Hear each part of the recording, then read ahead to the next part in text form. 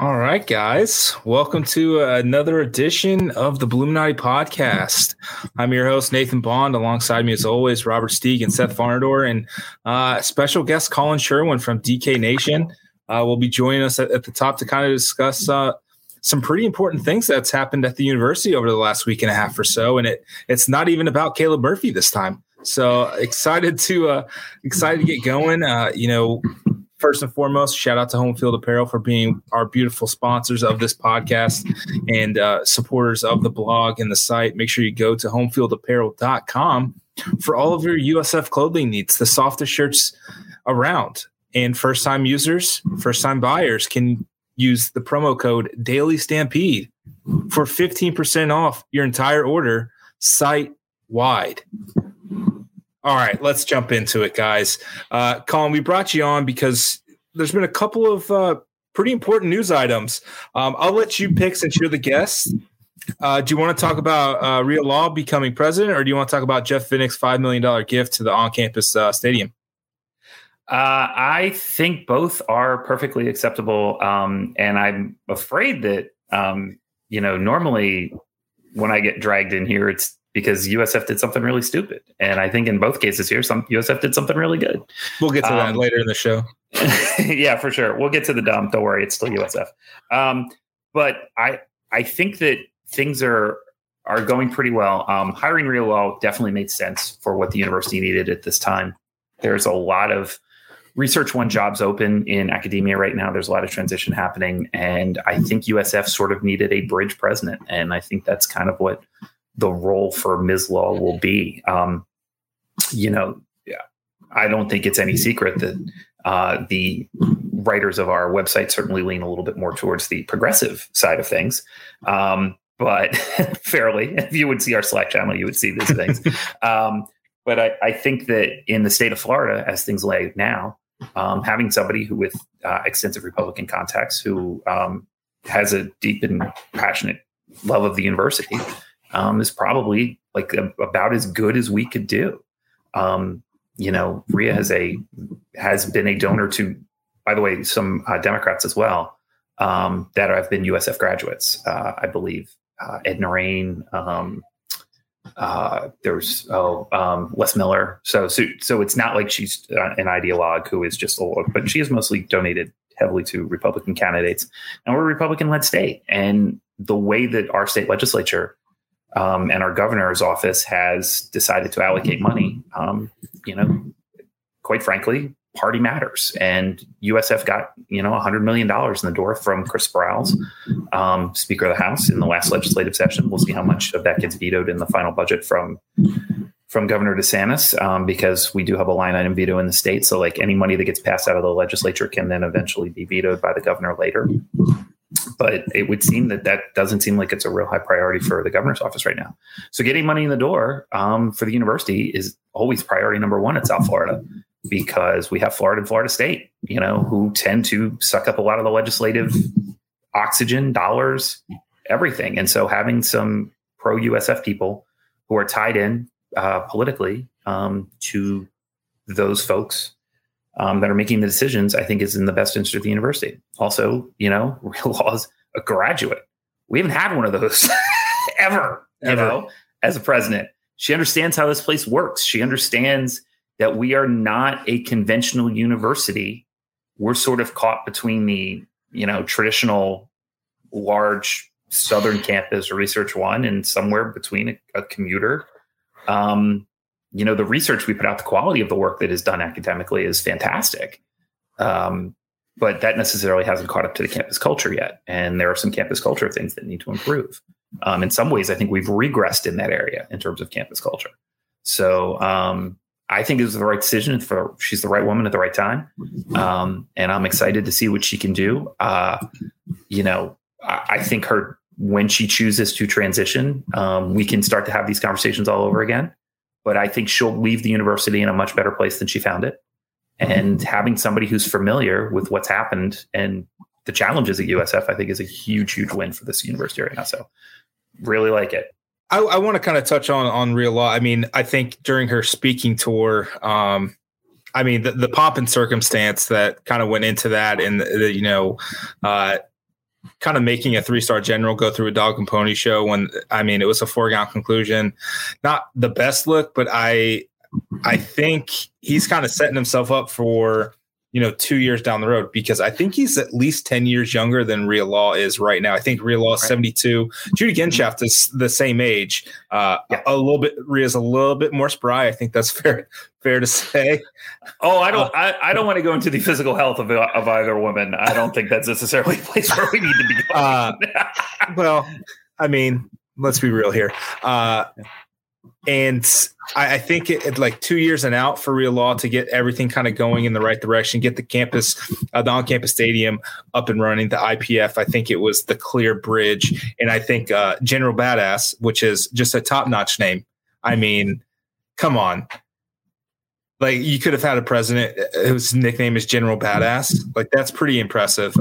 General Talley, he was a great option as well. His military experience was phenomenal. His, academia experience was just as long and impressive. I think, Steve, you kind of brought it up initially in Slack channel. Like, this was a dude. Like, there was a reason why he was the only guy not to drop out. Like, I mean, I got a shot here. I mean, not really, but like, it's pretty impressive.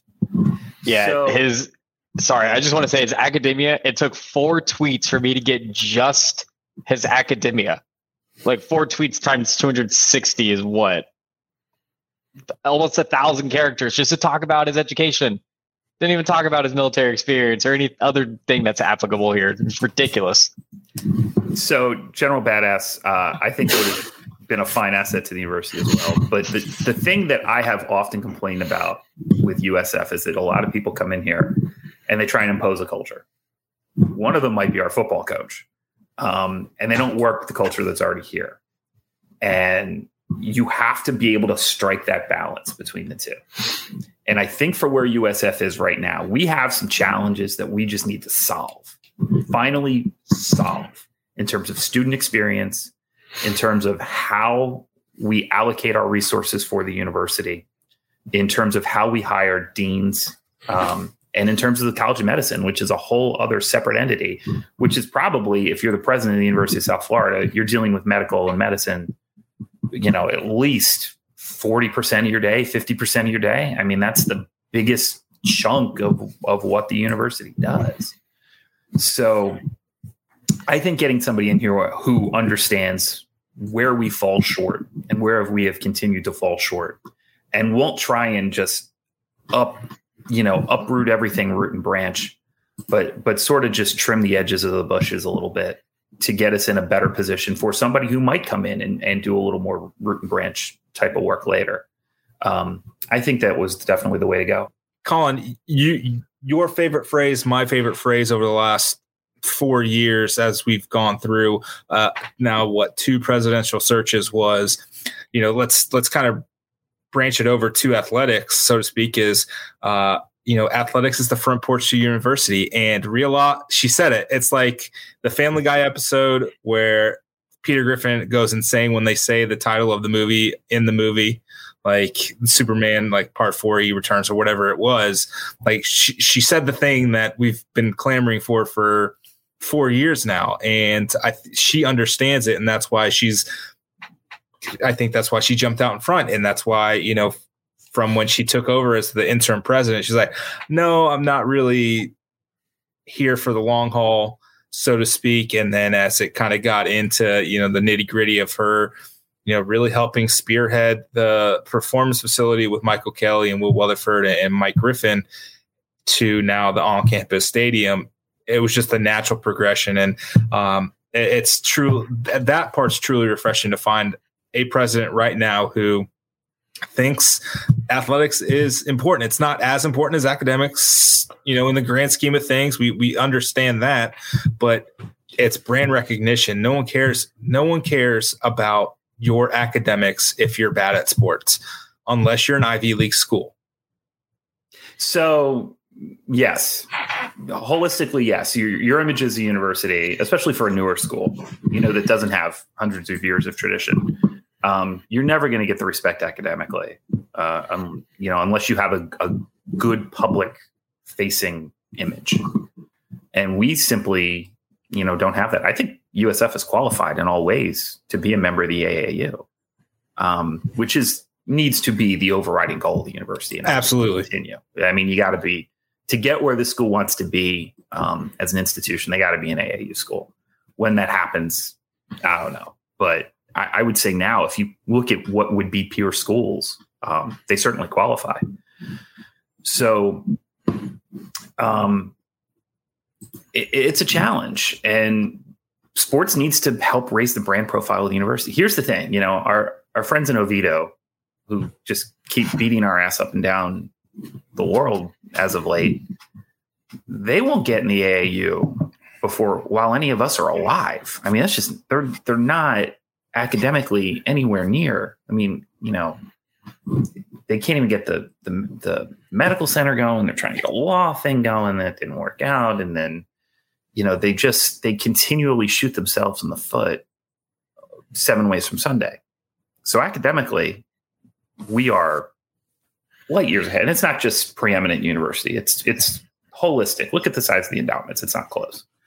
But if you ask a casual person living in Nebraska, where's the better place to go to school? What's the school that you heard of? It's going to be them, because they have one more football games. And so I think committing to athletics the way it should have been committed to, as soon as they joined the Big East, instead of saying we're done here and actually investing, I think that finally gets done now. I think the alignment is much better. Yeah. The good thing about hiring Real Law is, Real Law has been a member of the board of trustees of the University of South Florida. So she knows what the board's looking for, and she knows what they want to see. So everybody's on the same page. You got a president and a board that's on the same page. And I think that's hugely valuable right now. So let's see what she can do to smooth out some of the very rough edges. Let's see if she can be a part of making athletics better, but more importantly, I think financially, getting more investment in the university, more research dollars, this new tech park that they're trying to build, which looks to me kind of like a startup incubator, similar to the one that I worked at previously before I worked for DK. Seems like a very worthwhile project, and something that we probably should have been investing in earlier. And so these are all priorities, and I think we've got the right person for these things. But from an athletic standpoint, man, you just got to win games. You need to raise money and win games, and building the stadium's part of that. But get dollars and get W's. And that's the only thing that really matters right now, because until that happens, all the rest of this is nobody cares. Nobody's going to believe in anything USF does until they actually do it. And that is earned. So get dollars, get dubs. That's got to be the mantra. Speaking of getting dollars, Tampa Bay Lightning owner Jeff Finnick and his wife Penny, I believe is her name, or Peg. It is Penny. Yes, Penny donated $5 million for the on-campus stadium. It is the second $5 million gift in a month and a half or so. First initially by the Morsani family, who has been longtime supporters of the University of USF football. So they're at least up to $10 million publicly. Colin, really the reason I brought you on here, you kind of understand the minutia when it comes to this. Maybe not get nerd out a little bit, but high level. What's the number that USF really kind of needs to get to liquid cash, and how does the payouts on these big donor gifts typically work? And how can they bond against it? Things like that, so we can start putting shovels in grounds and start planning our 2026 home opener off of Sycamore. Yeah. So this is going to be the largest financial project in the history of the university, and it's going to take some liquidity that you have now. It's going to take some bond debt. It's going to take some CITF dollars. It's going to take some legislative approvals. Board of Governors. From not just the Board of Trustees, but the Board of Governors is going to need to be involved. You're going to need foundation dollars. You're going to need personal seat licenses in some capacity. You're going to need naming rights. All of that, you have to get all of that. And then maybe you can get a shovel in the ground. So people hear $5 million and they go, well, we need $200 and blah, blah million for a stadium. You don't need $200 and some million liquid. It's not like you have to have, a savings account with 200, some $1 million in it. But you need some money to get some base level. And think of it like a mortgage. If you get a mortgage, generally you want to put about 20% down.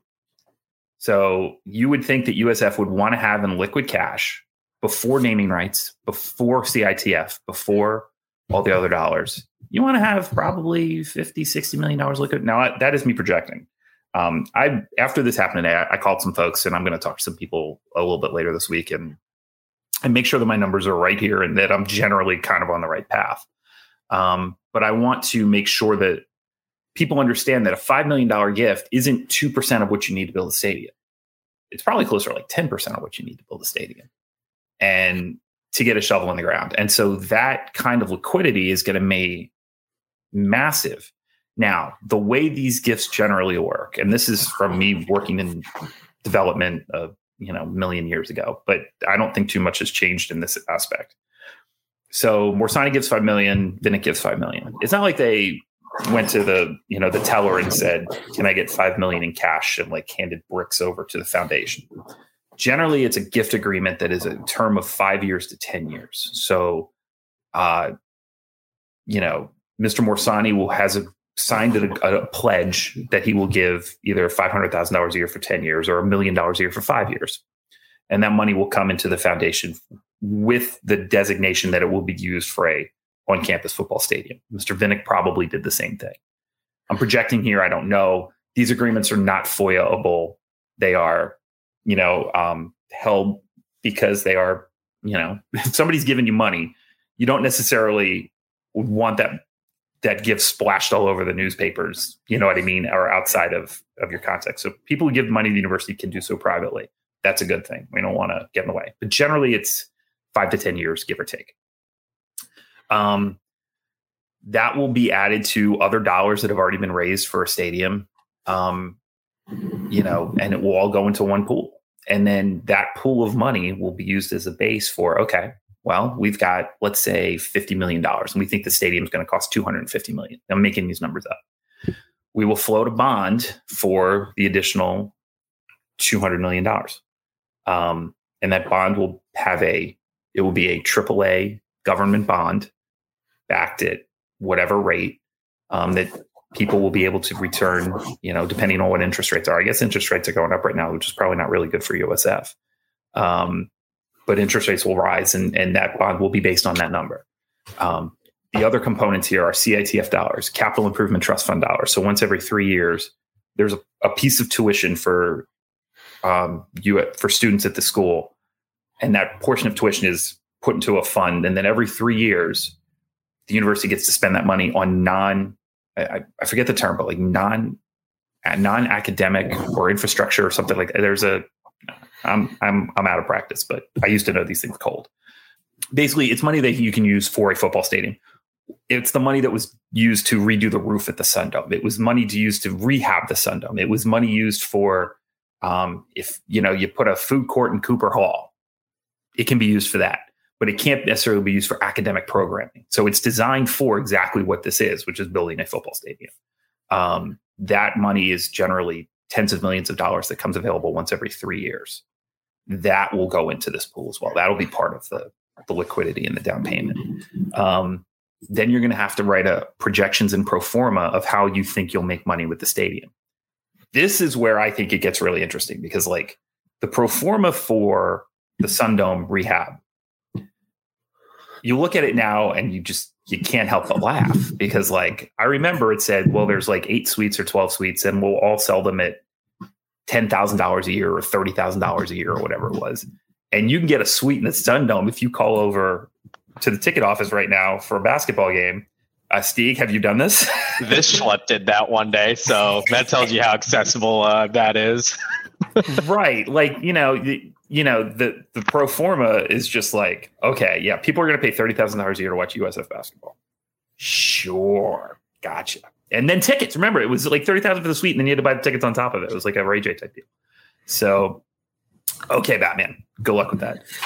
So I just worry about what that pro forma looks like and what they think attendance is going to look like, because you're not building a stadium that you're not saying that we're not going to sell at least 75 to 80% of the seats.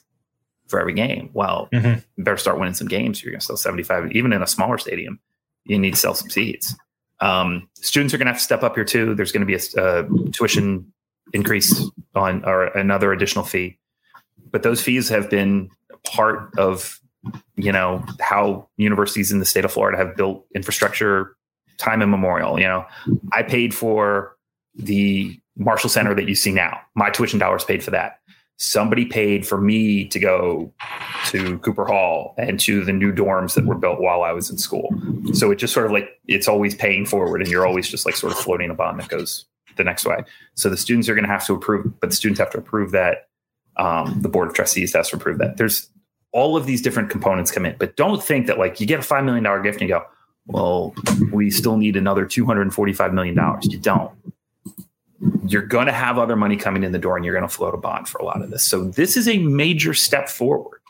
Let's celebrate this, because we're going to need more people to do it, and we're getting closer. But don't think it's like we're only 2% of the way there, because that's not how this works. It's going to be a massive financial component. I'll get in. Basketball season's over. I'm back to being human again. I slept all day yesterday after 23 days in Vegas and 5 days in New Orleans. How are you still alive? Barely. Let me tell you. Well, I had a free ticket to the national championship game, and I said no because I just wanted to get home. Like, that's the level of tired that we were dealing with. So the other thing, and if I had stayed, I wouldn't have been able to get out until Thursday. I either had to fly home Monday or fly home Thursday. There were no Tuesday flights. There were no Wednesday flights at all. So it was go home now or stay 3 more days in New Orleans. And I'm like, I just can't do it. Ugh. So yeah, I know, right? So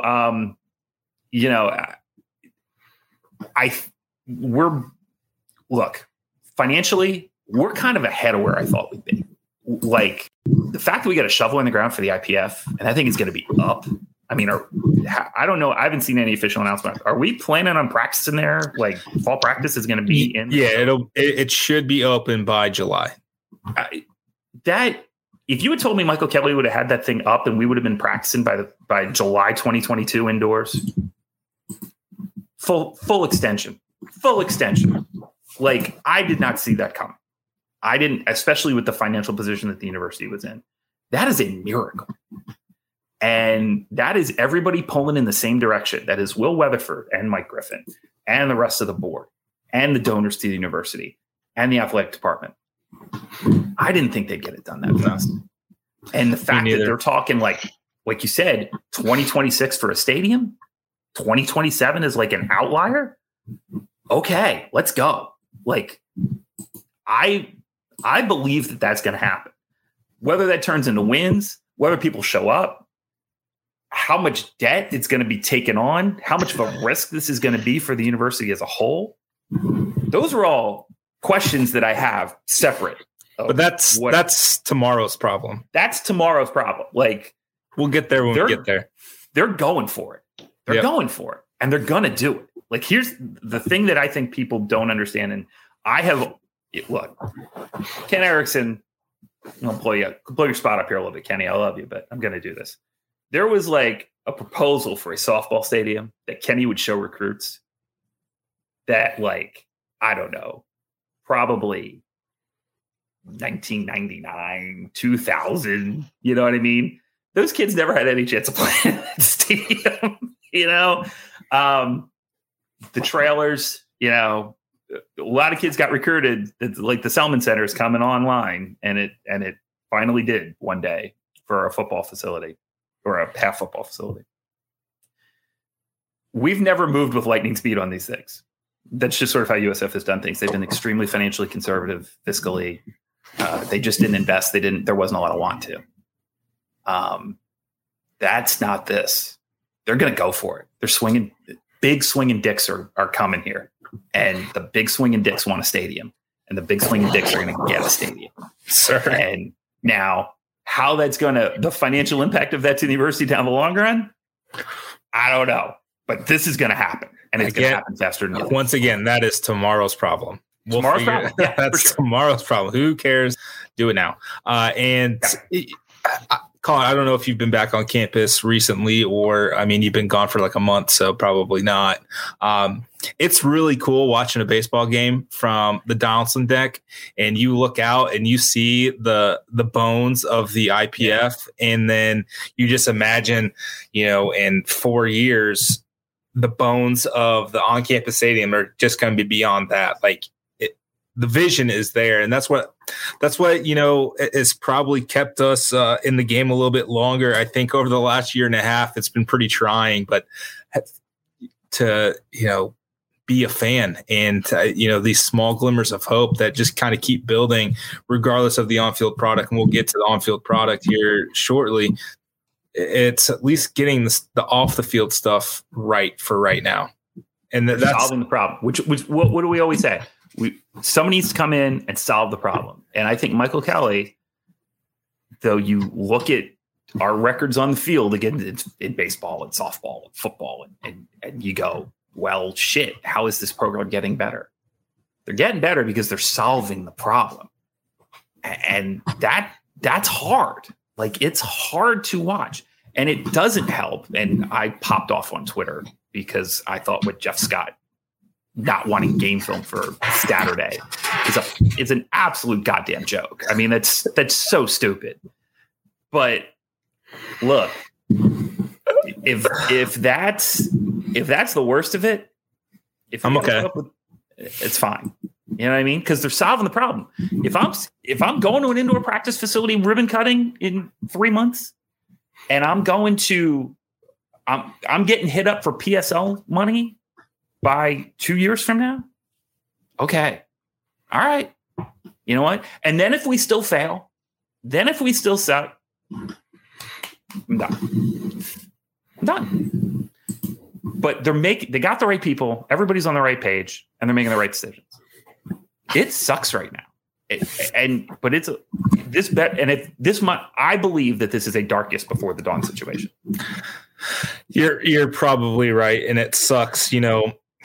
Women's basketball, baseball, and softball, I think they're like a combined 75 and 24 over the course of their most recent seasons, except they're 0-9 against the team in Oviedo. And I think, Jesus Christ, that's like, these three teams were really good, except for that one thing. And once they figure out that one thing, it's curtains. Well, even then, in like 2 years, it doesn't matter anyways, because we're never going to play him again. We're never playing. I saw Jeff Sharon. I saw Jeff Sharon because the Big 12, I guess, doesn't have men's soccer. They were talking about how their men's soccer team's still going to stay in the American, and I nearly threw up on my phone. Oh no, they're going to go to the new Sun Belt. Is that agreed to? Has the conference agreed to allow Central to continue to play men's soccer? Not yet. The new Sun Belt. I mean, that'd be pretty good. That'd be a pretty good soccer conference because they've got Louisville, South Carolina, and Kentucky. Or they have three SEC schools and Marshall. Yeah, who's like really good at soccer. Yeah, they got like that's like the Fun Belt, and like men's soccer will be actually fun. But Colin, I know you're old. You've been kind enough to give us some time. I want to end it on a high note, some fun stuff. The Masters start on Thursday. You've kind of dove headfirst into golf coverage after the NCAA tournament. Seth, I know you're a big golf guy. I love golf. I'm terrible at it, but I love every single bit of it. I'll start with Seth and we'll end with Colin. Seth, who's your Masters favorite, and does Tiger being in the field change anything for you? So it makes it more fun to watch.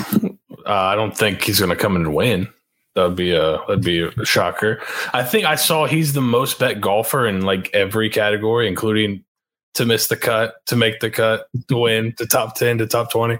Seth, if he wins, I might be unemployed. That's how much the bookies are leveraged here. Like, It's bad, dude. If he wins this tournament, I believe Circa said today that it is they will lose a very, very, very nice house. What do you think CBS offered him to play? What do you think they would have offered him? No, $10 and a free pimento sandwich. Like a 24/7 Uber to a local Perkins. Remember, CBS doesn't make a lot of money on the Masters. because there's only 4 minutes of commercials per hour, and they basically pay for the time. So, CBS doesn't have a huge incentive, but his brand needs this. You know what I mean? Although he's wearing FootJoy spikes instead of Nikes, which is crazy. Because he's an old man now. Yeah, and he's transitioning like every other one. Like if New Balance had like good golf shoes, I think he'd probably wear those. Yeah, for sure. Like he said Nike, he's still working with Nike to get the things figured out after his ankle. But yeah, the books are, so this is as of like 5 p.m. today. Tiger at 50-1 is getting 15% of the cash and 13% of the bets. Generally, if you see somebody getting more cash than percentage of bets, that is the sharp side. But I can tell you in this case, it's just Southern dudes just firing. Idiots like me. Firing. He's back, baby. He's back. LT Gray is back. You don't want to be the guy that didn't bet on Tiger if he wins. Right. I mean, even if you put a few bucks down, right? I mean, it's still fun. But Seth, who's your pick to win it? I don't know. It's tough. It's a tough field because there's I'm going to go with Victor Hovland, just with not quite at the top there, but a young guy that's played pretty well in majors. And I think if his putter gets hot, he does everything else really well. So I like him. I think he's played there well. He played there. I think he was low amateur there a few years back. He's a pretty good player. I'm a big Hovland fan, so I like him as I think he's like 9th on DK in terms of odds. He's plus 2,000. There's a lot of value there. Look, for me, the board has incredible value because Tiger's sucking up so much value. So like so much of the money is on Tiger that I think if you just spread across a wide variety of players this week, I think you can find some spots that are going to be pretty good. I like a guy like Kuchar for like a top 10. He plays pretty well at Augusta a lot. And he's a local-ish guy. He's a Georgia guy, I believe. So he plays pretty well there, and he's been playing pretty well this year. So he's another guy I kind of like to bet at Augusta. He's never won, but he's played well there in the past. And then Russell Henley's another guy. I think he's a Georgia guy that's played really well this year. Doesn't have a ton of success, I don't think, in the Masters previously, but local guy that's playing well. He's at plus 3,500 to win. And 300 for a top 10. Yeah, which is a good one too. I'll give you. So I have sources. My sources in the golf community tell me Glover at 300. Get there, get it in. Rahm to make the top 10 is plus 120. I think that's good. I was all fade Tiger. And let me tell you, because fading Tiger was like minus 105 so to make the cut, I should say. It was like minus 105 to make the cut, 115 to not make the cut, or flip that. And I was all in on just like, well, Tiger's not making the cut. And I talked to some people who were at Augusta watching the practice rounds going. He's making the cut. And he's playing. He's hitting the ball. His club speed is a little bit down, but otherwise his touch is right there. Everything's right there. He looks great physically. He seems to be in really, really good shape. So I was all in on fading Tiger, and everybody's like, don't fade Tiger. So like, okay. My smart golf people have Justin Rose, Tommy Fleetwood, top 10. They say those are really good bets. I kind of like that as well. Those guys are steady. Yeah. And that's kind of their thought process there. There's some fade Brooksy out there going on right now. I don't know why. Well, he's like 80%. He's not healthy. Plus, perpetually. And apparently he's got a wedding coming up too. And distractions right now are high. Is his hair back, or is it still? I don't know. Oh, you said Brooks. I thought you said Bryce. I was like, he's hurt. No. Brooksy. Brooks Koepka, brother of USF. Brooks Koepka. Legend Chase Koepka. So yeah, I think that's good. Fleetwood to make the top 10 is plus 600. There's probably some value there.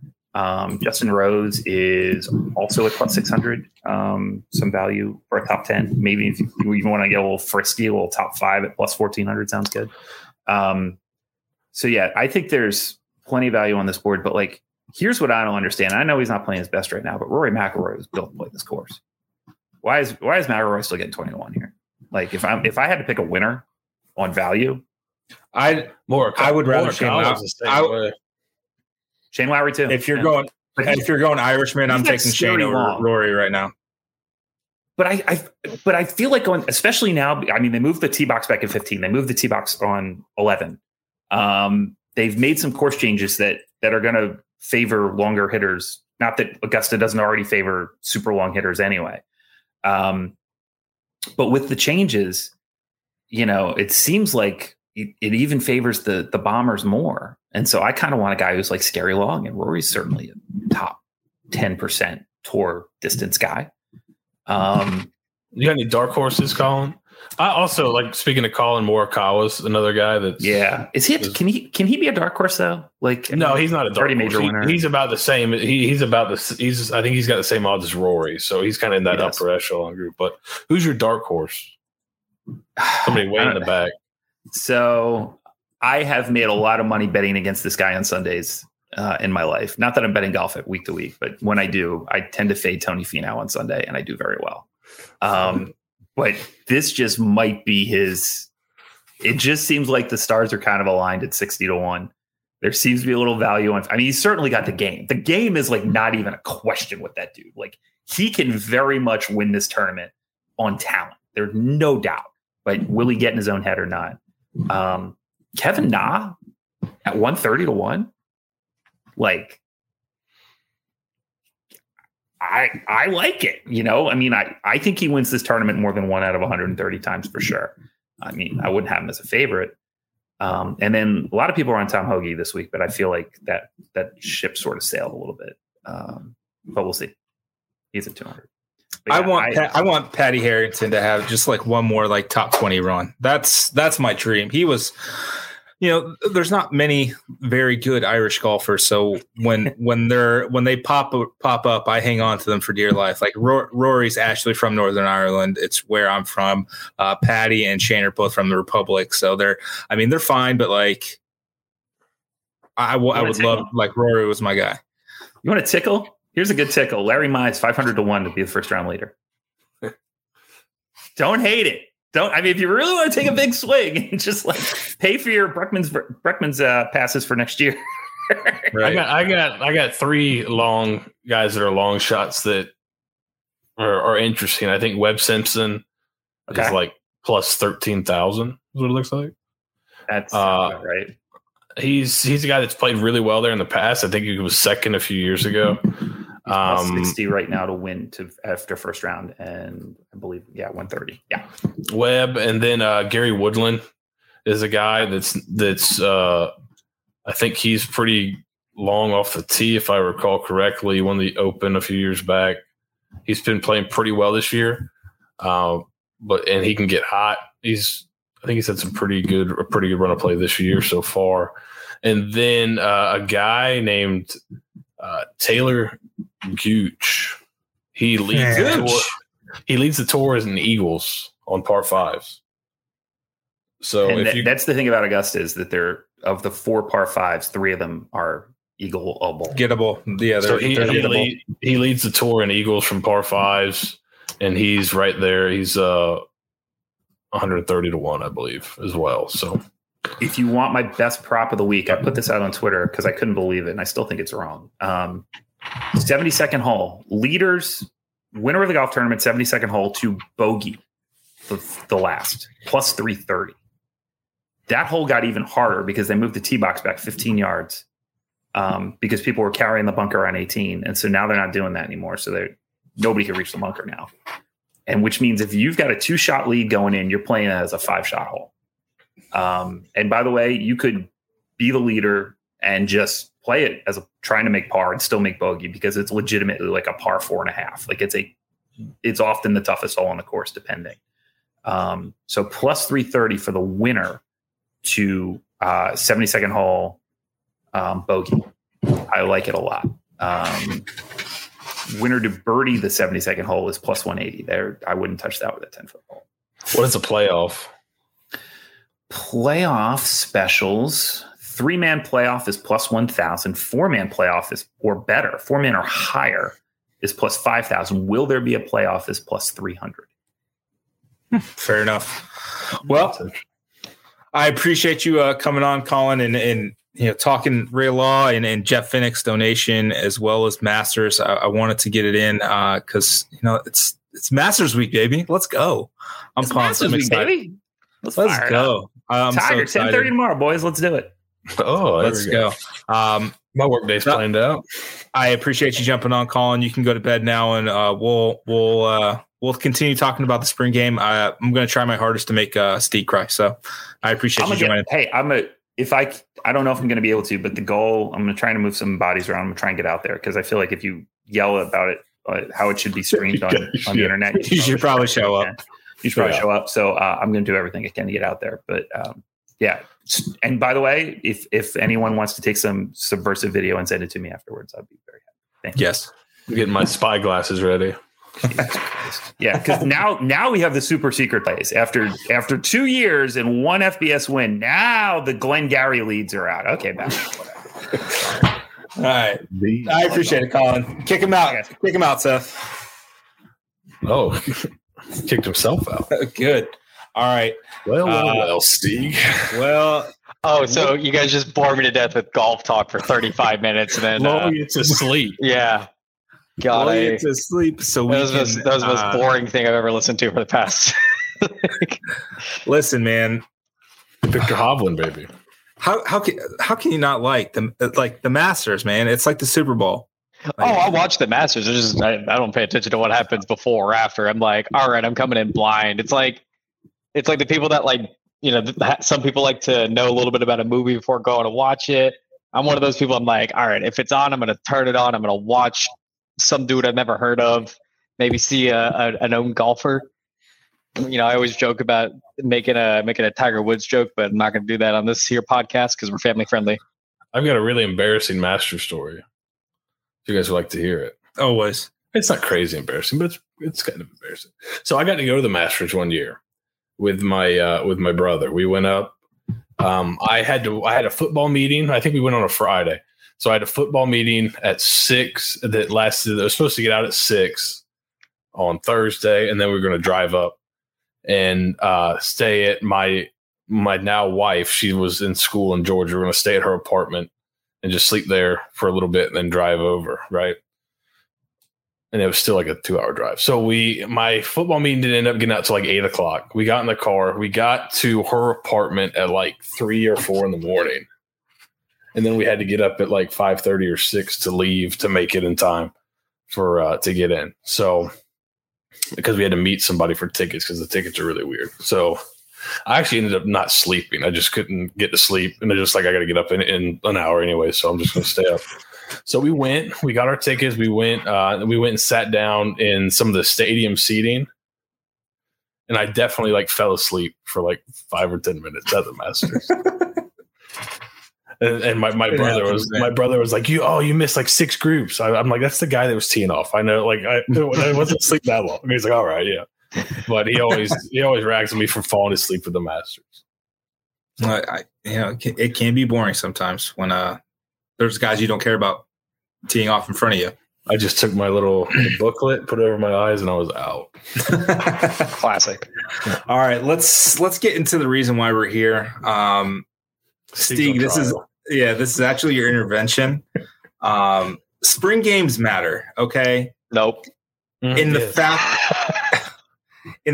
that it is a branding opportunity for your school, for your team, for your program, for the players that you're going to be bringing in the fall. That is it. On-field product, could not care less. Can I counter? You're both wrong now. Listen, Seth, I have been duped by one too many Elijah Macks during the spring to believe that spring matters. The only thing that really translated from last spring game to the season was Tim McLean and Xavier Weaver having a deep ball connection. That was the one through line from the spring game to the season. And it was great. I loved it. I hope to find you just at least one thing this year. I think we will. But it's tough. And I mean, your last real practice of spring, or, your full go, it was the previous Saturday scrimmage. Like, this is for the fans. Make it for the fans. And I get Jeff Scott's whole case. Hey, we have two coordinators that haven't coordinated in like 3 years. So why are we going to give them any film?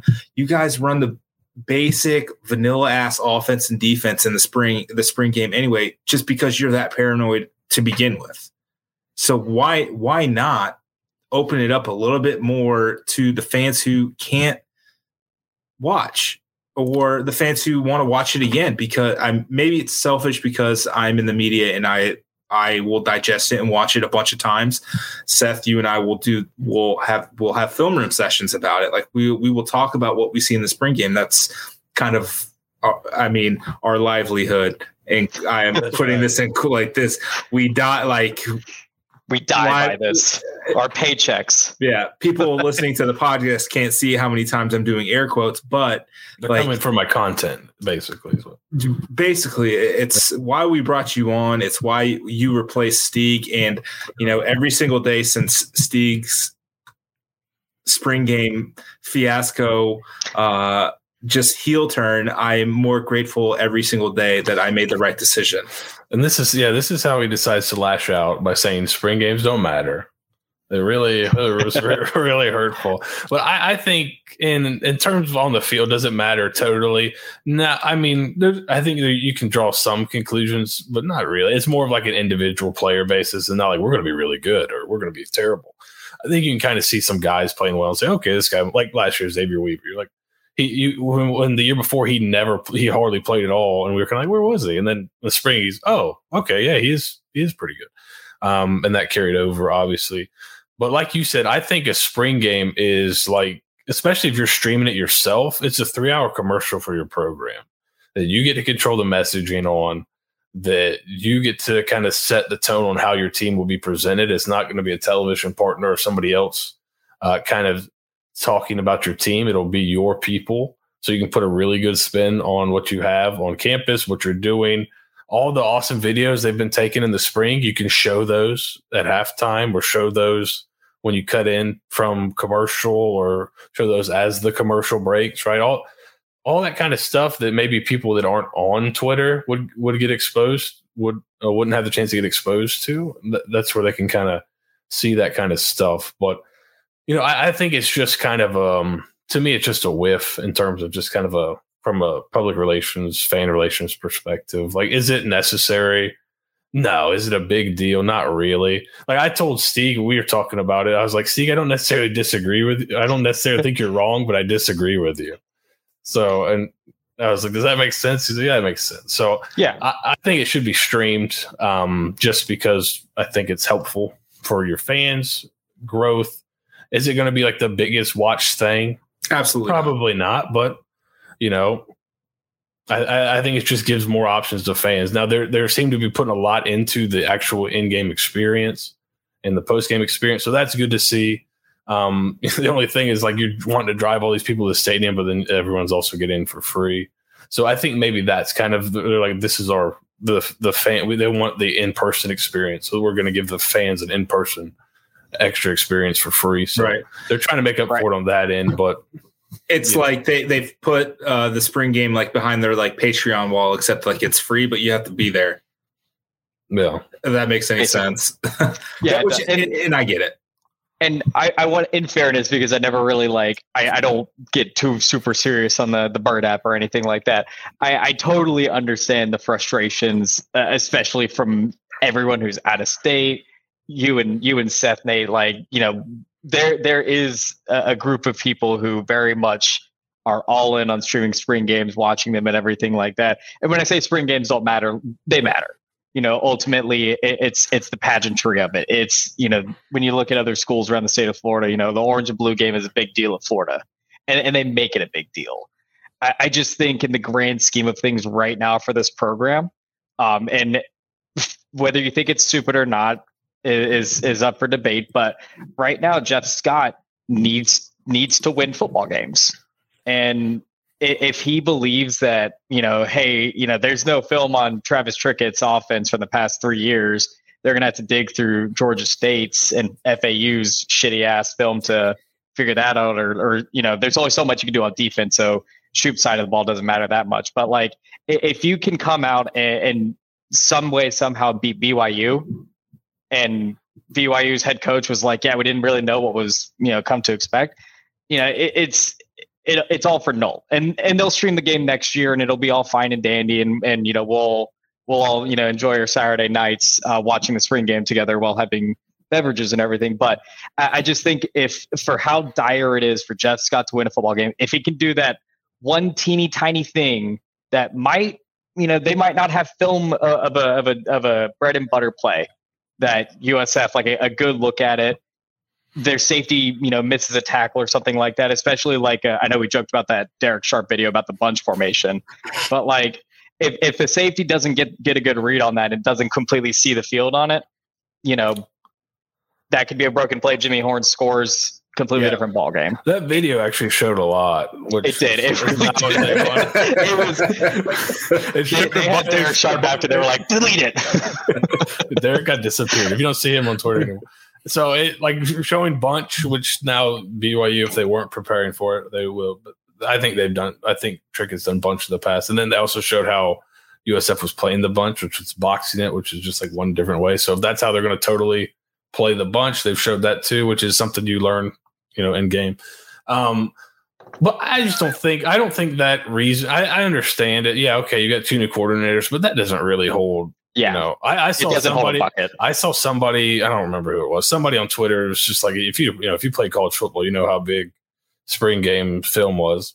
I played and coached college football. It wasn't that big of a deal. Our first game when I was at Tusculum, we played a guy that was a new coordinator at the school, hadn't been there before, was coordinating on the NAIA level. We had to go talk to NAIA coaches and try to get film from them. We got it. He also had a clinic video that he put out about how he likes to run his coverages. I bought that and we watched that. And there's tons of different, Trickett's spoken at clinics before. Right. Shoop has spoken at clinics before. Shoop's been around for a long time running the same defense. And I sent this to you, Steeg, but this is just, I don't think this is going to be the case. It's not going to be September 3rd, 8 p.m. And Kalani Sitake comes up there and says, we had no idea what the fuck they were doing. I heard them say when the defensive coordinator got hired that they were going to be really aggressive, but I didn't think that meant they were going to play man coverage and blitz. It's like, right. They kind of know what's coming already. I couldn't believe he was multiple. He said that I heard him say in interviews they're going to be 4 down, but you know what? We didn't get ready for 4 down. It's like, yeah, is there going to be like a little bit of an advantage? Probably, but they also played last year. So I was about to say they played last year. They know the personnel. They know. Yeah, there's not as much there as. And I get it on the defensive side because it's basically going to be a new scheme, but like literally the entire lead up from Trickett's hire to like through the spring is not much has changed on the offense. We're just sharpening up some of the things, a couple of new things, but like it's basically the same offense. So like a red herring, they're going to get out there and run the wishbone. Oh, oh man. I'd be so excited. We have a special guest. Oh no. Another one. Please stop. Oh, here we go. Pretty please quit stalling special. I'm tired of hearing that. Hello, Senator Giggity. How are you? Howdy. So you asked to offer up an idiot opinion. So here you are. I do have idiot opines to purvey. I do understand the importance of of watching a spring game. Thing is, spring games are supposed to be stupid fun for the most part. We are not an elite SEC fucking program. This is at 6 p.m. at night. They're doing this to sell tickets. Every goddamn person in that are allowed in there that is a season ticket holder is allowed in the club just to say, hey, this could be better. It could be for you. I get that, and it's fun. We're not going to be a world beater this year. It's not a big fucking deal. I understand not wanting to see or have things on film for BYU or Howard to, whip our ass, but it's fun. It's supposed to be fun. Like, I've been to plenty of spring games. I grew up, in Florida. I've been to Florida States, and hell, I even went to a Miami spring game once. It's supposed to be, kind of fun. The people take it too serious. They take it too serious. You're not going to see anything crazy, but obviously you also don't want to see any of your fun stuff get put on film, just in case you want to whip it out. And Are you allowed to do that? Yeah. Are you allowed to do that in public? I mean, I've seen USF embarrass themselves in a number of ways while whipping. Usually they're pulling down their pants the other way. They don't even have to take their clothes off to get embarrassed. I've watched personally USF go ass first in public. So no, I think USF, especially, but spring games as a whole are supposed to be fun. They're supposed to say, hey, we're going to do this. Let's get amped up. Let's have some spring game fun. Let's have everybody getting a little bit of tailgating, a little bit of shit showing. Let's see what happens. I like it this season that it's in Raymond James. I've liked it when it was on campus, but it didn't have the same flair. So I get both sides. I'm not trying to be, I'm not Mitt Romney. I'm not trying to be a both sides guy, but I get both sides. I do know they're new coordinators. You don't want to see schemes on tape. I don't think the 3 USF fans in Idaho are going to miss out on seeing this shit, live. So they're going to come down here and kick your ass for that. Well, if they're from Idaho, they're probably fucking militia, and I don't blame them. So that's my stupid take. Well, I appreciate you jumping on, Mr. Giggity. Always a pleasure when you decide to pop in. That's Senator, you bastard. Well, you won your re-election. I'm happy for you. Show the man. This is a lifetime appointment, unfortunately. Oh, you poor bastard. Well, we love you. Poor bastard. Love you. Bye. Love you too. Bye. So Steve, he thinks you're an idiot too, obviously. Yeah, everyone thinks I'm an idiot. No, I think he was on your side. So, Steve, when you were kind of going through it, let me preface this. By the way, Paige hated this entire thing, by the way. Like, she was like, stop fucking arguing with these people. And I'm like, it's a spring game. So exactly. Why are you arguing with them? I get it. You're arguing with me.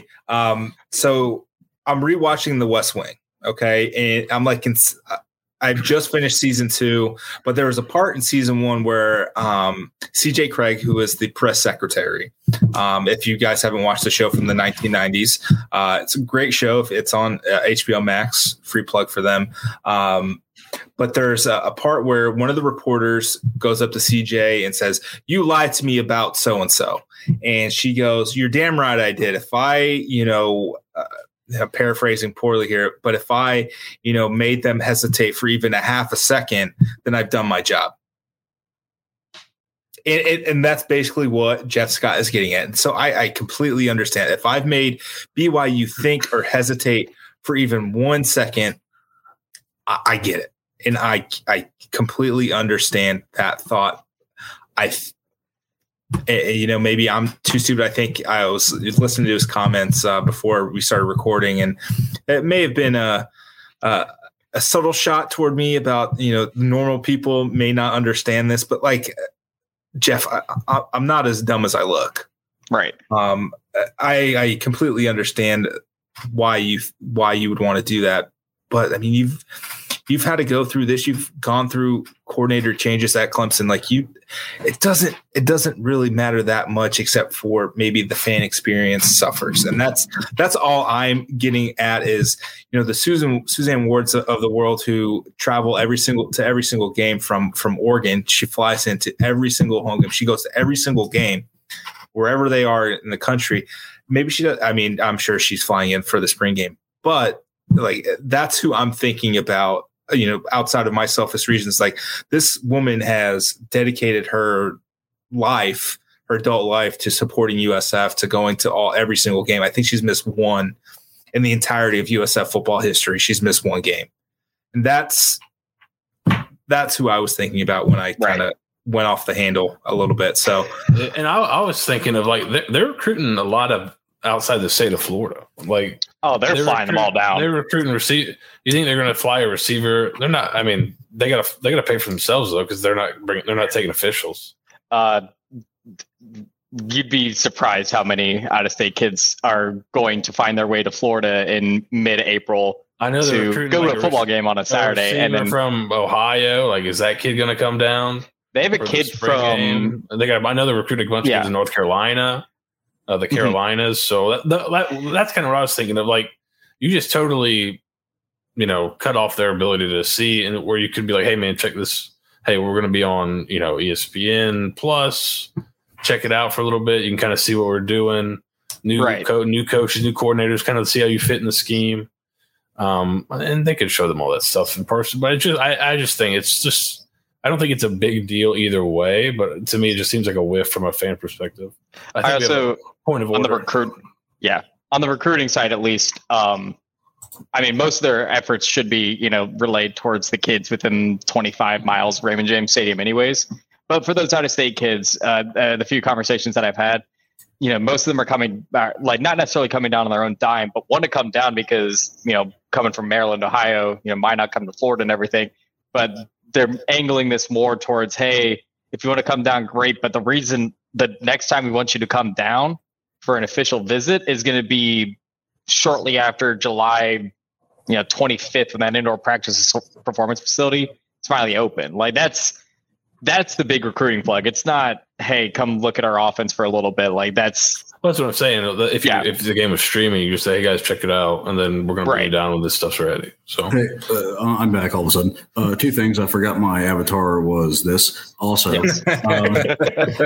second, do you think any recruit worth a goddamn is sitting at home on a Saturday night at 6 p.m. watching the fucking USF spring game? We'll never know now. I think they might. Like, he's not going to watch the whole thing, but I think if you're like, hey, check this out for 5 minutes. Check out how we use Xavier Weaver. We think you're going to be like him. Well, yeah, but I think they show them the highlights from that. Maybe Sunday morning. You could wait for the highlight, but I mean, I have never been an elite athlete in my life, and I've never sat anywhere at 6 p.m. on a Saturday night watching some fucking spring game, except for when I was there. Except for the times that I never did. Well, again, I've never been an elite athlete. I was watching other elite athletes. I'm like, oh shit, that's crazy. That's fair. Man, we went long tonight. I've got like a whole second half of the show that I want to do, but I think we just ended here, guys. We can gloss through men's and women's basketball real quick. No, I'm always really good at ending programs. There's no glossing over men's basketball right now. I think it may have to be another night this week, maybe a solo shot for me. I didn't know covering an entire program with dirt was called glossing it over. Oh, Senator! Shout out BG. Listen, I said it so you didn't have to. Listen, if we don't want to stream things that are irrelevant, then we're not going to be streaming men's basketball anytime soon, right? Like, I only stream men's basketball, but only certain camps for USF at 7 a.m. on Saturday mornings. I want the most attention possible on this program. There you go. Doesn't deserve it. No, it doesn't. All right. So quickly, I'll do men's basketball quickly. So February 28th, I got a text message at like 5:30 with 4 names that were going to be entering the transfer portal. Jalen McCreary, who obviously he had left the team for personal kind of health reasons in early February. That was kind of a foregone conclusion. Caleb Murphy, who entered the portal on Monday, I believe, to the surprise of no one who's listened to us for a good little bit. And then there's 2 others who are I've seen that they're practicing still, so we'll see what happens there. Won't release those names until it happens, if it does happen.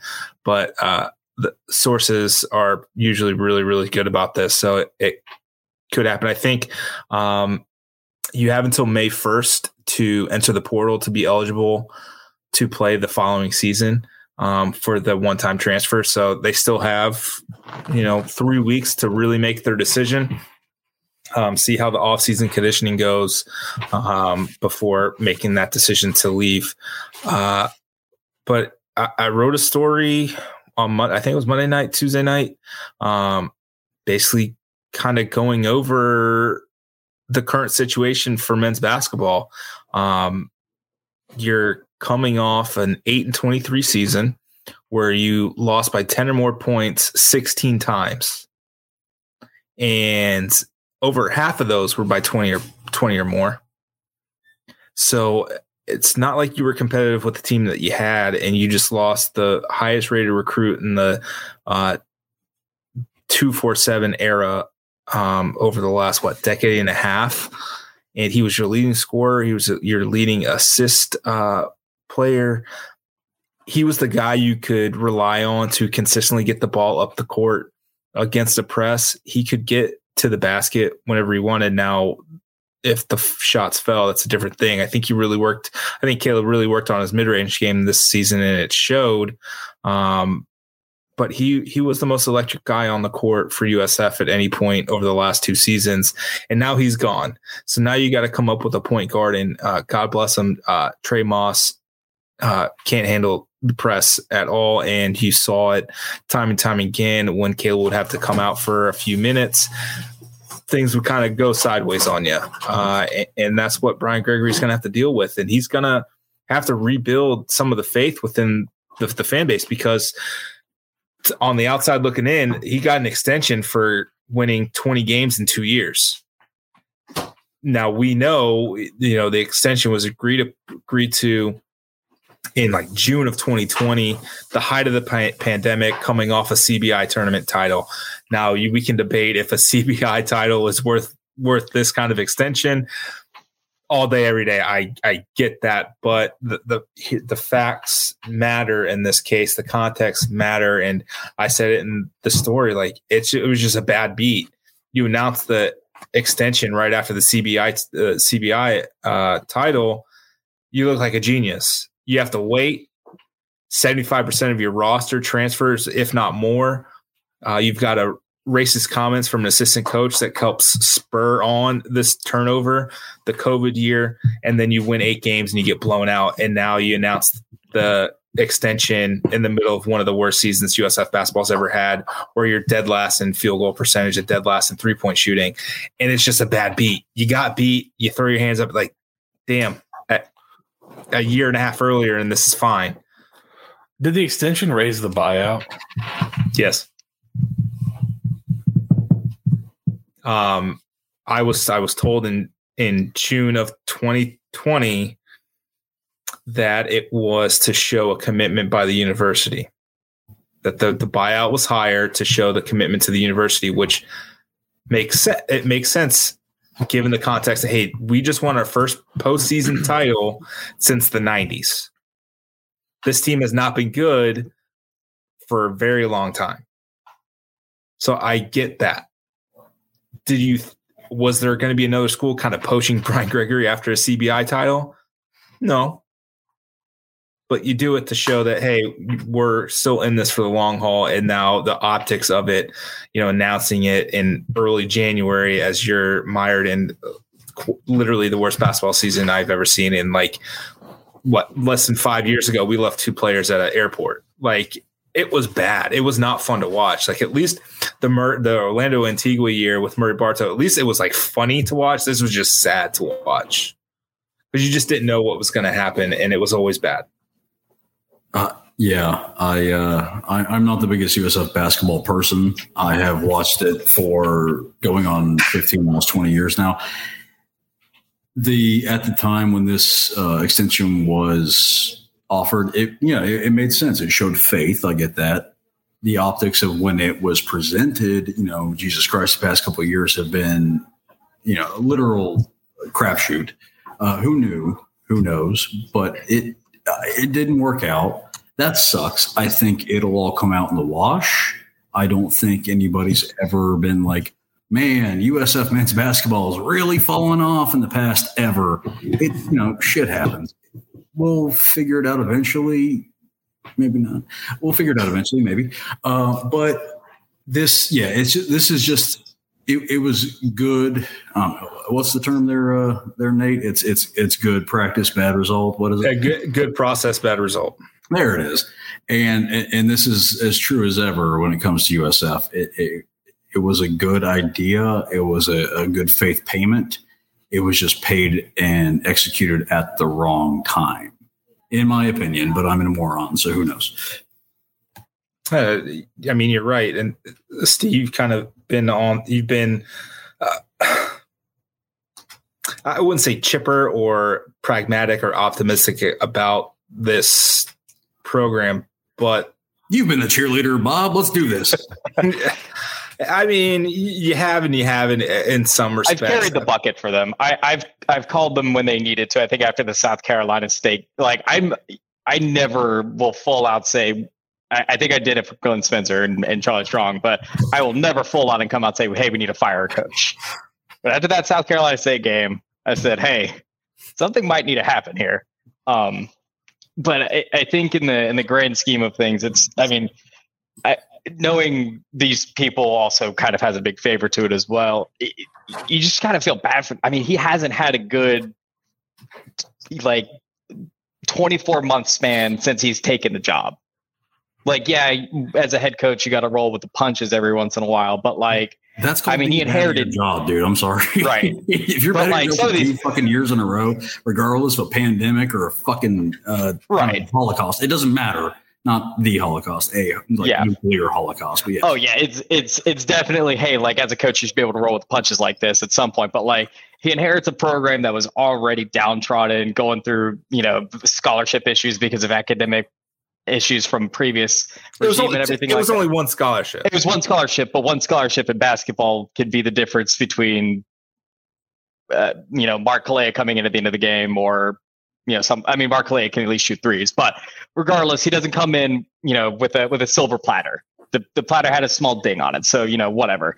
And then a global fucking pandemic happens right after the CBI championship, which, if you're going to put stock into anything as a rebuilding program, I think it was like every CBI champion for the past 7 years straight made the NCAA tournament within the next 2 seasons. So it's all right, let's put stock in this thing that statistically has had good outcome. And then, oh shit, there's a global pandemic. And then, oh shit, our star player tore his ACL right before the season starts. And oh shit, my assistant is racist. You couldn't have asked for a worse 6 months for the guy. You take a global pandemic out of that, and I almost guarantee you every single every school's done that. Champion had that exact same situation. Oh, absolutely. If you don't think there is a racist coach, basketball coach, football coach, whatever, that's not every. That's just called fucking coaching in the South. I am sorry. It is, but at the end of the day, I think my bad. Yeah, it's everywhere. It's in the Northeast. But I think at the end of the day, to Bort's point, doing this extension doesn't matter because it's all going to come on the wash anyways. We could be the butt end of the joke for a little bit, but at least showing the good faith to your head coach and honoring that probably pays its dividends for all the agents out there that Michael Kelly has to schmooze. And then, you go on and you hire Lee Butler from the ACC.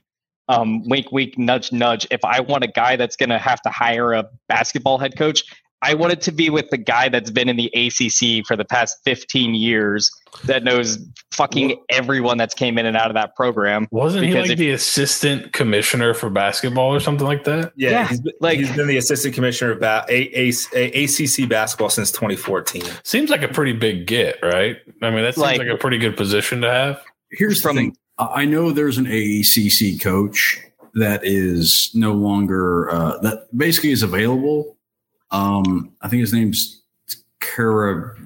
He can't be his rival. We don't need more of that. Kara. I was about to say, just get Roy Williams on a 2-year burner next year. and just have him just like rebuild this program from the ground up. Like if you're going to pull a random big name out of the ass, I'd hate to say this in memoriam, but like, Lee Rose kind of guy, you might as well. Yeah. I mean, it's like Diesel to Tampa. So here's Shaquille O'Neal is a Florida resident. I'm just saying. Yes. And so he's got a lot of time in his hands, and he just fucks around. He's there. I'm just saying. So Lee Rose and Dick Bowers, who was the AD at USF, when Lee Rose came to South Florida, they helped write the bylaws to the Sun Belt. So they knew each other. So after Lee Rose's Final Four appearance with Purdue, he was sick and tired of losing recruits to the bigger schools, Indiana, Kentucky. I think he'd lost one to like Northwestern. He's like, all right, I'm out. Came to USF in 1980 and, had the most success. I think he's one of like two men's basketball coaches to end their career with a winning record. I'm sorry, USF didn't exist in 1988. You're so Lee Rose left USF to become an assistant coach with the San Antonio Spurs, and rumor has it the San Antonio Spurs head coach is retiring at the end of the year, maybe a 42-year swaparoo reverse fortune kind of thing. Maybe we get Greg Popovich. Just someone who wants to retire in the state of Florida, reap the benefits, do the whole thing, and turn around a basketball program that needs it for 2 years. Go get Becky Hammon. She was on staff. Yeah, something like that. Didn't she take I thought she took a WNBA job. Yeah, I thought she took $1 million. Yeah, she got paid for WNBA standards. That's for sure. I think she got offered the Florida job and said no, the Florida women's job. Well, good thing she did, because that would have been toxic as hell for her. Yeah, that wouldn't have been. Gainesville works out for everybody. It's a fun place to live. I'm fucking kidding. Don't ever take that job. Anybody that's listening, never live in Gainesville. Oh man. So yeah, BG's got to repair the relationship with the fan base. I got a question for you on the lines of that. Is it just because they're not fun to watch at all? If they were losing, but they were really like a run and gun, could shoot, but they just couldn't play a lick of defense, would that be more acceptable? If the record was exactly the same, but like they're losing like 100-90 is the double digit blowout, and not like super mid 50s or if it was more fun, if it was more fun basketball, even if the results were the same, would that be? Is it like a combination of them being bad and also like the worst shooting team, one of the worst shooting teams of all time? So yeah, are you asking if it would be okay if they were the Washington Generals? Yeah, I mean, at least be fun if you're losing. Yeah, I mean, just be like, don't make it a rock fight every single night. Don't make it pulling teeth literally every single time someone turns on a basketball game. And I mean, that's been USF since their inception. They've never been a fun basketball team. Even the NCAA tournament team in 2011, 2012, I mean, they dunked the ball a lot, but they couldn't shoot. They would grind out these wins. And that was, I mean, they were the Memphis Grizzlies before like grit and grind really got going. I mean, that's what it was, for that tournament team. And it's just kind of been them. And I think it's kind of the kind of kid that you can recruit here. You're not going to recruit, JJ Redick. You're not recruiting the kid from apparently you can't get the kid like the kid from St. Peter's or. Can we get a guy from St. Peter's? Holy shit. Wait, what? I mean, there's 3 guys in the portal, but they're probably portaling way up. They're going together like the biggies. They're portal to hell. They're portal right into the fucking Mercedes dealership. They're fine. Yeah. So like, you can't get good shooters here. That's just point blank period. Like it will never happen. Reggie Cohen was the last good shooter at USF. I don't even know who that is. Oh my God. If that tells you anything. Like if that tells you anything about how long that is, I don't like my semblance of USF is a very limited one for USF men's basketball. And if it's not relevant in my timeline, it is not relevant for most people's timelines. I think I've been to like 7 USF basketball games, men and women, my entire life, and even I know that as Jesus Christ, Bob. I'd be interested to see them go if they're looking for more skilled players. Why don't they kind of go the route the women's team is going and go into Europe a lot? The international skilled player.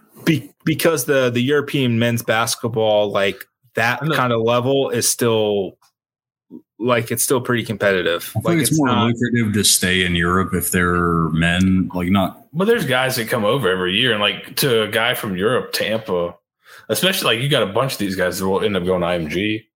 Or they used to. I'm not sure how. I'm not sure. I think they're maybe got more. I feel like a male American guy coming over would rather play for ING than for USF. I think Tampa is a attractive piece for. You would think. Yeah. It just doesn't work for like I wish I knew what the answer, what the solution was, but it's not what's going on right now. And the fact, what blows my mind and is the biggest swing and miss maybe in the last 5 years is Brian Gregory telling literally everyone with a microphone and whoever talked to him that they would be a much better shooting team this past season, and then turning out to be literally the worst. I am the most sober person this next season than I was last. Oh shit! Wait. Here's the thing about. Okay, so just in sports in Florida, even in the past 20 years, especially basketball, there's so much pressure. The onus is on teams that aren't Florida and Florida State, especially like USF, UCF, that there's so much pressure for some goddamn reason that it never materializes. I don't know why. It's always so much promise and so much pressure, and it just doesn't work. And it makes it worse and worse because they make all these. I'm going to make this declaration: these Skip Holtz sized promises, and they never materialize, and that just fucks them. And it kind of crystallizes, and it makes it worse every single time it happens. And I don't know why. But it does, and I get why, because you want to make yourself, big balls. You want to make yourself prop yourself up, that kind of thing, and it just doesn't work. I think we recruit too clean a player, which sounds rough, but that's kind of true. Yep, I agree. We don't really take the chances on character issues anymore. We used to. And it still didn't work out. Well, at least we took a chance. We had the compliance ninjas. We had people that, and quite Frank, they would cover some shit up, and that's kind of how college sports work. Now we can pay players a little bit more, but at the end of the day, people are people, kids are kids. You're not going to be the best player in the world. You're not going to have a squeaky clean record. Jesus Christ! If I had a Division I scholarship, you'd have clean up all sorts of shit, and I wasn't even that bad a kid. So, yeah, probably. Such is life at inside the Muma Center on the men's side. All right, this has been an hour and 23 minutes. I'm calling it. I'm pulling the plug. It's time. I've got to go to bed. Brody woke up at 2:39 this morning. Hi, Brody. And then I could not go back to sleep, so I've been up since 2:39 this morning. I am fried. I want to go to sleep. I'm taking a handful. I am taking a handful of melatonin and going to bed. Do I call it melatonin now? Well, yeah. It's fine, man. Can I do the home field outro? Absolutely. This has been the Balluminati Podcast, sponsored by Home Field Apparel. Get your retro gear at homefieldapparel.com. Sponsored by Home Field. Also sponsored by Home Field again. Say hi to Connor for me. I appreciate it. I appreciate us, the Senator Giggity coming on. Appreciate Colin coming on at the top here for Seth and Steve. Colin's on here? Fuck this, I'm out. For Seth and Steve, I am Nathan. Thank you for joining us. Thank you for listening to another edition of the Balluminati Podcast. We'll see you Saturday. Spring game, baby. Most important game of the year. You have to be there to see it. Well, we'll be there. Go Bulls. Go Bulls. Good night. Go home field.